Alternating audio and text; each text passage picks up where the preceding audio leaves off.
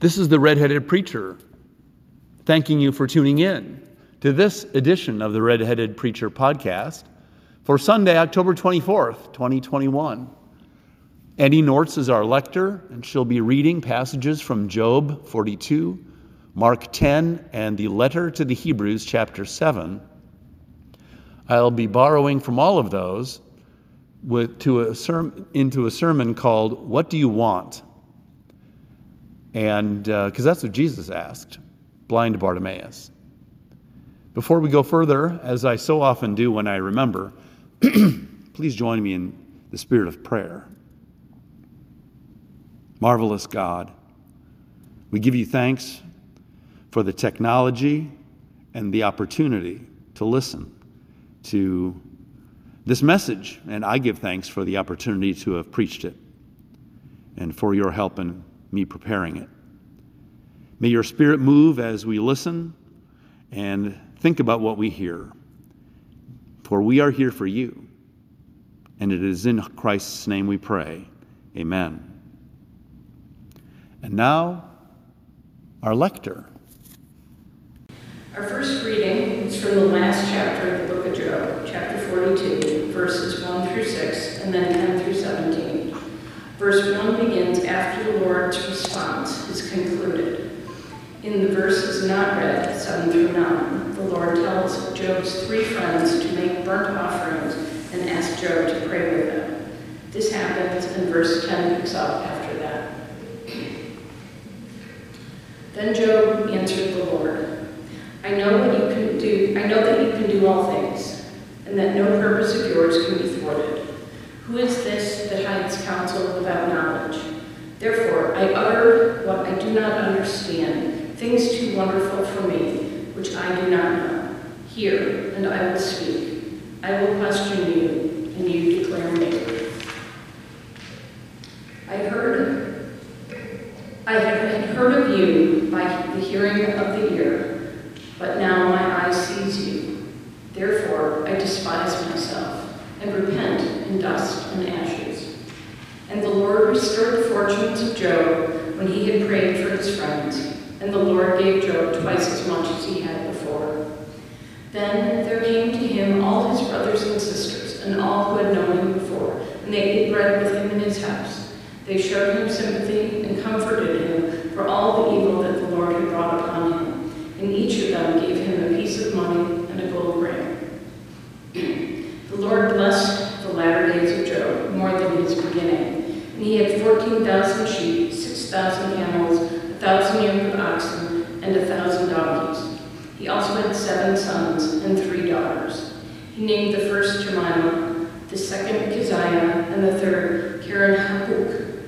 In all the land there were no women so beautiful as Job's daughters, and their father gave them an inheritance along with their brothers.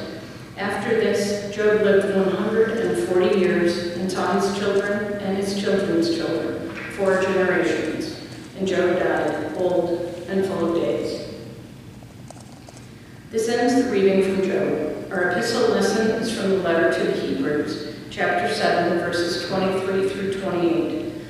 The writer's theology is shaped by the framework of sacrifices, offerings, and priests, continues to compare earthly Jewish priests with Jesus, the high priest after the order of Melchizedek, who is also the Son of God. Furthermore, the former priests were many in number because they were prevented by death from continuing in office. But he holds his priesthood permanently because he continues forever. Consequently, he is able for all time to save those who approach God through him, since he always lives to make intercession for them. For it was fitting that we should have such a high priest, holy, blameless, undefiled, separated from sinners, and exalted above the heavens. Unlike the other high priests, he has no need to offer sacrifices day after day, first for his own sins and then for those of the people. This he did once for all when he offered himself. For the law appoints as high priests those who are subject to weakness, but the word of the oath, which came later than the law, appoints a son who has been made perfect forever. This ends reading from Hebrews. What do you want? A week from tonight, we'll know what neighborhood kids want when they come to our door and say, if they do say, trick or treat. Now, some kids who come to my door, they don't say anything when I open the door. So I say, what are the magic words? Then they'll say trick or treat. Going into this afternoon, Bears fans want a victory over the defending Super Bowl champion Tampa Bay Buccaneers. That's what they want. And your church council would love an easy answer to how we'll afford the renovation of the flat roof over the Sunday school classrooms and below that the gym. Well, what do you want? Hopefully something from the Village Inn today, since it's our fundraiser day, despite the rain. When I worked at a restaurant, one of my coworkers said, a change of weather brings people, meaning to the restaurant. Lots of people, though, are desperate for healing, or justice, or large-scale action on saving the planet. Now, let's look at the sermon title for a second. What do you want? What I really wanted to have as the title is, what do you want Jesus to do for you? Because you heard Annie read the gospel lesson, and Jesus asked that question of blind Bartimaeus. If you were here recently, like in the past 6 weeks or so, you might remember Jesus being confronted with a forthcoming request from the sons of Zebedee. He responded by saying what he said to Bartimaeus, what do you want me to do for you? Now, in moving forward in the sermon, the question posed by it and Jesus is, what do you want Jesus to do for you? That question might sound poorly timed, as we just concluded pastoral and silent prayers, as well as the prayer Jesus taught us. I apologize for that. I'll ask you to put a little pin in that question, and instead let's turn to Bartimaeus, who heard Jesus say that in our gospel lesson. Now, Bartimaeus knew precisely what he wanted, his sight. First of all, that's remarkable that this person receiving a miracle from Jesus is named. Not only is he named by name, which is pretty rare for beggars to be included by name in a story is like the Gospels, but so was his father Timaeus mentioned. Now we understand that a father is named for point of reference sometimes. Is not this Joseph's son? But Mark was not writing to those who were there at the time and needed a reminder as to who this guy who got healed was. He was writing to a believing community, and it's possible that he and his father, Bartimaeus and Timaeus, were named because they were known to that group of believers to whom Mark wrote his gospel. That indicates that they became disciples also. Now we know Bartimaeus followed Jesus because the story tells us. If that's why he was named, perhaps his father came to believe also. So they were historic figures within the church, which was still, just beginning to grow. It's the same sort of thing we find in Jesus' trip to Calvary. Jesus needed help carrying his cross, so the soldiers imposed on Simon of Cyrene to carry it. He also must have been well known in the growing Christian churches because he came to believe too. Otherwise, why would he be named? Simon of Cyrene, yeah, you know him. You've heard of him. He's one of us. Bartimaeus and Simon were names known by then to lots of Christians. Those had had first-hand experience and contact with Jesus. So Bartimaeus, or Bart, knew what he wanted Jesus to do for him. Let's pay attention to what he said and what he did. Being blind while begging on the roadside, he heard that Jesus of Nazareth was right now coming down his road. He would pass him by. Bart's reaction was immediate. As William Barclay put it, certain chances happen only once. Bartimaeus instinctively knew that. So, quoting from Mark, he began to shout, and say, "Jesus, Son of David, have mercy on me." Many sternly ordered him to be quiet. But he cried out even more loudly, "Son of David, have mercy on me." There's a lot in there. Knowing what he wanted, he acted. He called Jesus Son of David, which is from the titles reserved among Judaism for the Messiah, or in Greek, the Christ. He was calling to Jesus, acknowledging him as the Messiah, persistently, loudly, annoyingly. Perhaps some of those who told him to be quiet were afraid this would be heard by Roman sympathizers or the elders of the temple, who would certainly challenge him on this. Bartimaeus was blind in his eyes, but he had the spiritual perception to understand Jesus was Son of David, Moshiach. Now, the kind of Messiah that Bartimaeus probably imagined is not the suffering servant kind Jesus was on earth.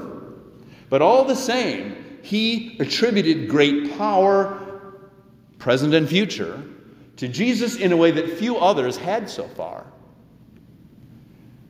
Not only that, but one commentator by name of Ronald Kernaghan, he pointed out in his commentary, Bartimaeus perceived not only that Jesus was the Son of David, but also that the Son of David had come to serve him, as Jesus had taught the disciples in Mark earlier. You remember that not long before, and maybe you were here for this reading, it was the same time as the scripture about, "We want to be on the right and your left hand."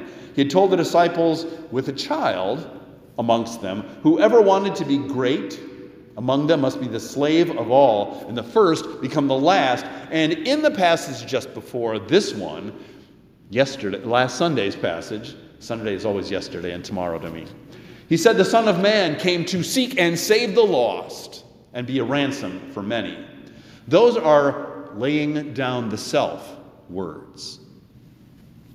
Somewhere, somehow, Bartimaeus knew Jesus, Son of David, was also here to bring healing, perhaps give him back his sight. He called out to him boldly, passionately. As Barclay also commented in his book on Mark, a desperate desire is what gets things done. And Bart did not only call out, "Son of David," but with humility mixed with another perceived need, each time he also cried out, "Have mercy on me." He knew he needed mercy and recovery of sight, which is fulfillment of prophecy about the Messiah. When we think of what you or I might ask Jesus to do for us, we can contrast James and John, who told the Lord, "We want you to do for us whatever we ask," which was then to set them up to sit on Jesus' right hand and on his left when his kingdom was achieved. Blind Bartimaeus, on the other hand, started out asking for mercy and then his eyesight to be restored. This can be important for us. Barclay wrote that Bart knew what he wanted and added, "Too often our admiration for Jesus is a vague attraction. When we go to Jesus, we should have engaged in some self-examination to know what we need from him. Are we as desperately definite as Bartimaeus? So few people," he wrote, "wish to do self-examination." Ronald Kernaghan, though, had another take on this specificity. He said, "It is easy to think of things we would like someone with power to do for us, many of which might ultimately prove to be destructive. Bartimaeus' plea for mercy shows the way." End quote.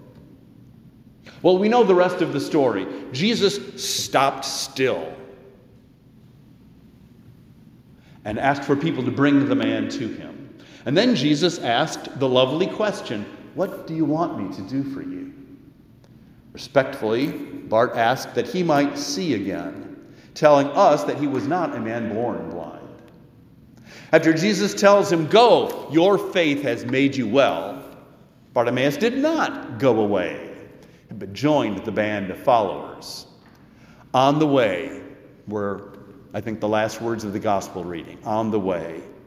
Bartimaeus did not. He went with the disciples on the way. On the way, by the way, to Jerusalem. And Jesus would later go into dark Gethsemane. To refer again to the old Scots preacher Barclay, Bartimaeus began with need, went on to gratitude, and finished with loyalty. And that is a perfect summary of discipleship. Another writer, noting that this is the final healing in Mark's gospel, opines that the story is, quote, climactic, in the sense that its outcome marks the goal of this gospel in the life of its listeners. He followed Jesus on the way. Someone said this is both a miracle story and a call story. Take heart, he is calling you. What do we want Jesus to do for us, or for you or me individually? Have we soul searched any about that? It may be that mercy or physical healing is our particular burning desire. Have we boldly called upon Christ, not worrying about discouraging words from others or that are speaking in our own head? Can it be a summary of our discipleship story, like Barclay suggests? Well, in my remaining time left, I want to lift up some things Jesus did or does for us, even today. They too may be meeting some of our primary needs or wants, energizing our discipleship when we become aware of them. First, what we've already heard, Jesus heals and healed. That's more than a whole sermon right there. What does healing mean? And I've preached several sermons on healing, especially when we have a healing service. Second, in our readings, Jesus intercedes for us as the final high priest and as the Son of God in prayer. It used to be taught in Christian circles that Jesus is prophet, priest, and king. And some of you might think, wait, priest? Hebrews talks about it. In the letter, and Annie said this, it focuses on the old system of sacrifice as the way to forgiveness of sins and how Jesus supersedes that. What it amounts to for you and me is forgiveness, the restoration of a right relationship with God. It is one theory of atonement among others in the New Testament. Priests, what did they do? What do they do? What did they do? They were go-betweens between the general population of Judaism, or Israel, and the Lord God.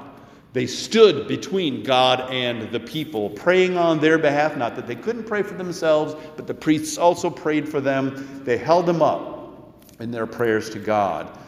Also, they were the ones who made the sacrifices people brought unto the Lord, expressing to God the people's great thankfulness or some other purpose, because there are a whole bunch of different kinds of offerings. They were done by the priests. Again, they were the mediators or go-betweens. Hebrews talks about Jesus being the last high priest, standing between God and the world, in this case, making a sacrifice on their behalf, offering himself. Unlike the other high priests, he has no need to offer sacrifices day after day, first for his own sins and then for those of the people. This he did once for all when he offered himself. It is a paradox that in this theology, Jesus is both priest and sacrifice. That is not too much different than holding the beliefs that Jesus is the Good Shepherd, and as John the Baptist called him, the Lamb of God, who takes away the sin of the world. Forgiveness, once for all. But Jesus also intercedes for us in prayer. Remember that Job was to pray for his three ultra-orthodox, wrong about God friends who make their own sacrifices for their forgiveness. My servant Job shall pray for you, the Lord intoned between the two sections of Job Annie read. And Job's prayer for his friends is what is called intercessory prayer. You intercede. Intercessory prayer. It is going to God, praying to God on behalf of someone else. Prayers for the healing of someone. Those are intercessory prayers. Jesus does this for us. It's not a past tense in the New Testament. And how do we know? It is in Hebrews, but it's also in Romans. This morning we heard about Christ, that he is able for all time to save those who approach God through him, since he always lives to make intercession for them. In the new RSV version of Romans 8, Paul answers his rhetorical question, it is God who justifies. Who is to condemn? It is Christ Jesus who died, yes, who was raised, who is at the right hand of God, who indeed intercedes for us. Jesus prays for us at the right hand of God, the Creator. That's a current event. We've already heard that he offered himself. What do you want Christ Jesus to also do for you, for St. Peter's, for our young people in our churches, our homes, and in our streets? When I was a young Christian, I wanted to find some contemporary music about the faith, something other than the Gaither Trio or something like that. It helped that Dan Peake left the band America, which he helped found, in 1977 or 78, and made some Christian albums. Dion of Dion and the Belmonts also made one. Then Bob Dylan had an experience of Christ at some point and made some remarkable recordings. One of them is called, What Can I Do For You? And some of the words are, I will not sing them, certainly not try to imitate his voice. You have given everything to me. What can I do for you? You have given me eyes to see. What can I do for you? You have laid down your life for me. What can I do for you? You have given all there is to give. What can I do for you? You have given me life to live. How can I live for you?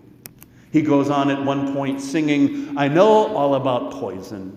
I know all about fiery darts. I don't care how rough the road is. Show me where it starts. Whatever pleases you, tell it to my heart. Well, I don't deserve it, but I sure did make it through. What can I do for you? What specific wants or needs would you ask, or would I ask Jesus for? What have we asked Jesus for?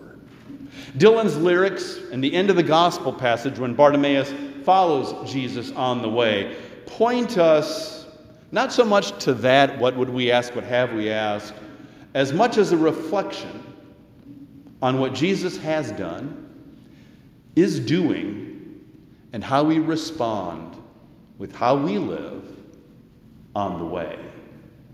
Amen. This concludes our edition of the Red-Headed Preacher Podcast. Thank you for listening. Next Sunday is going to be October 31st, which is, in the Protestant tradition, Reformation Sunday.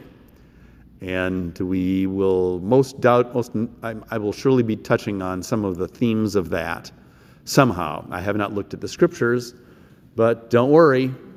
We celebrate the Reformation, the reclaiming of some of the basic tenets from the New Testament of the good news. Until then, I remain your faithful red-headed preacher at St. Peter's United Church of Christ in Skokie, and may God bless your week. Amen. Bye.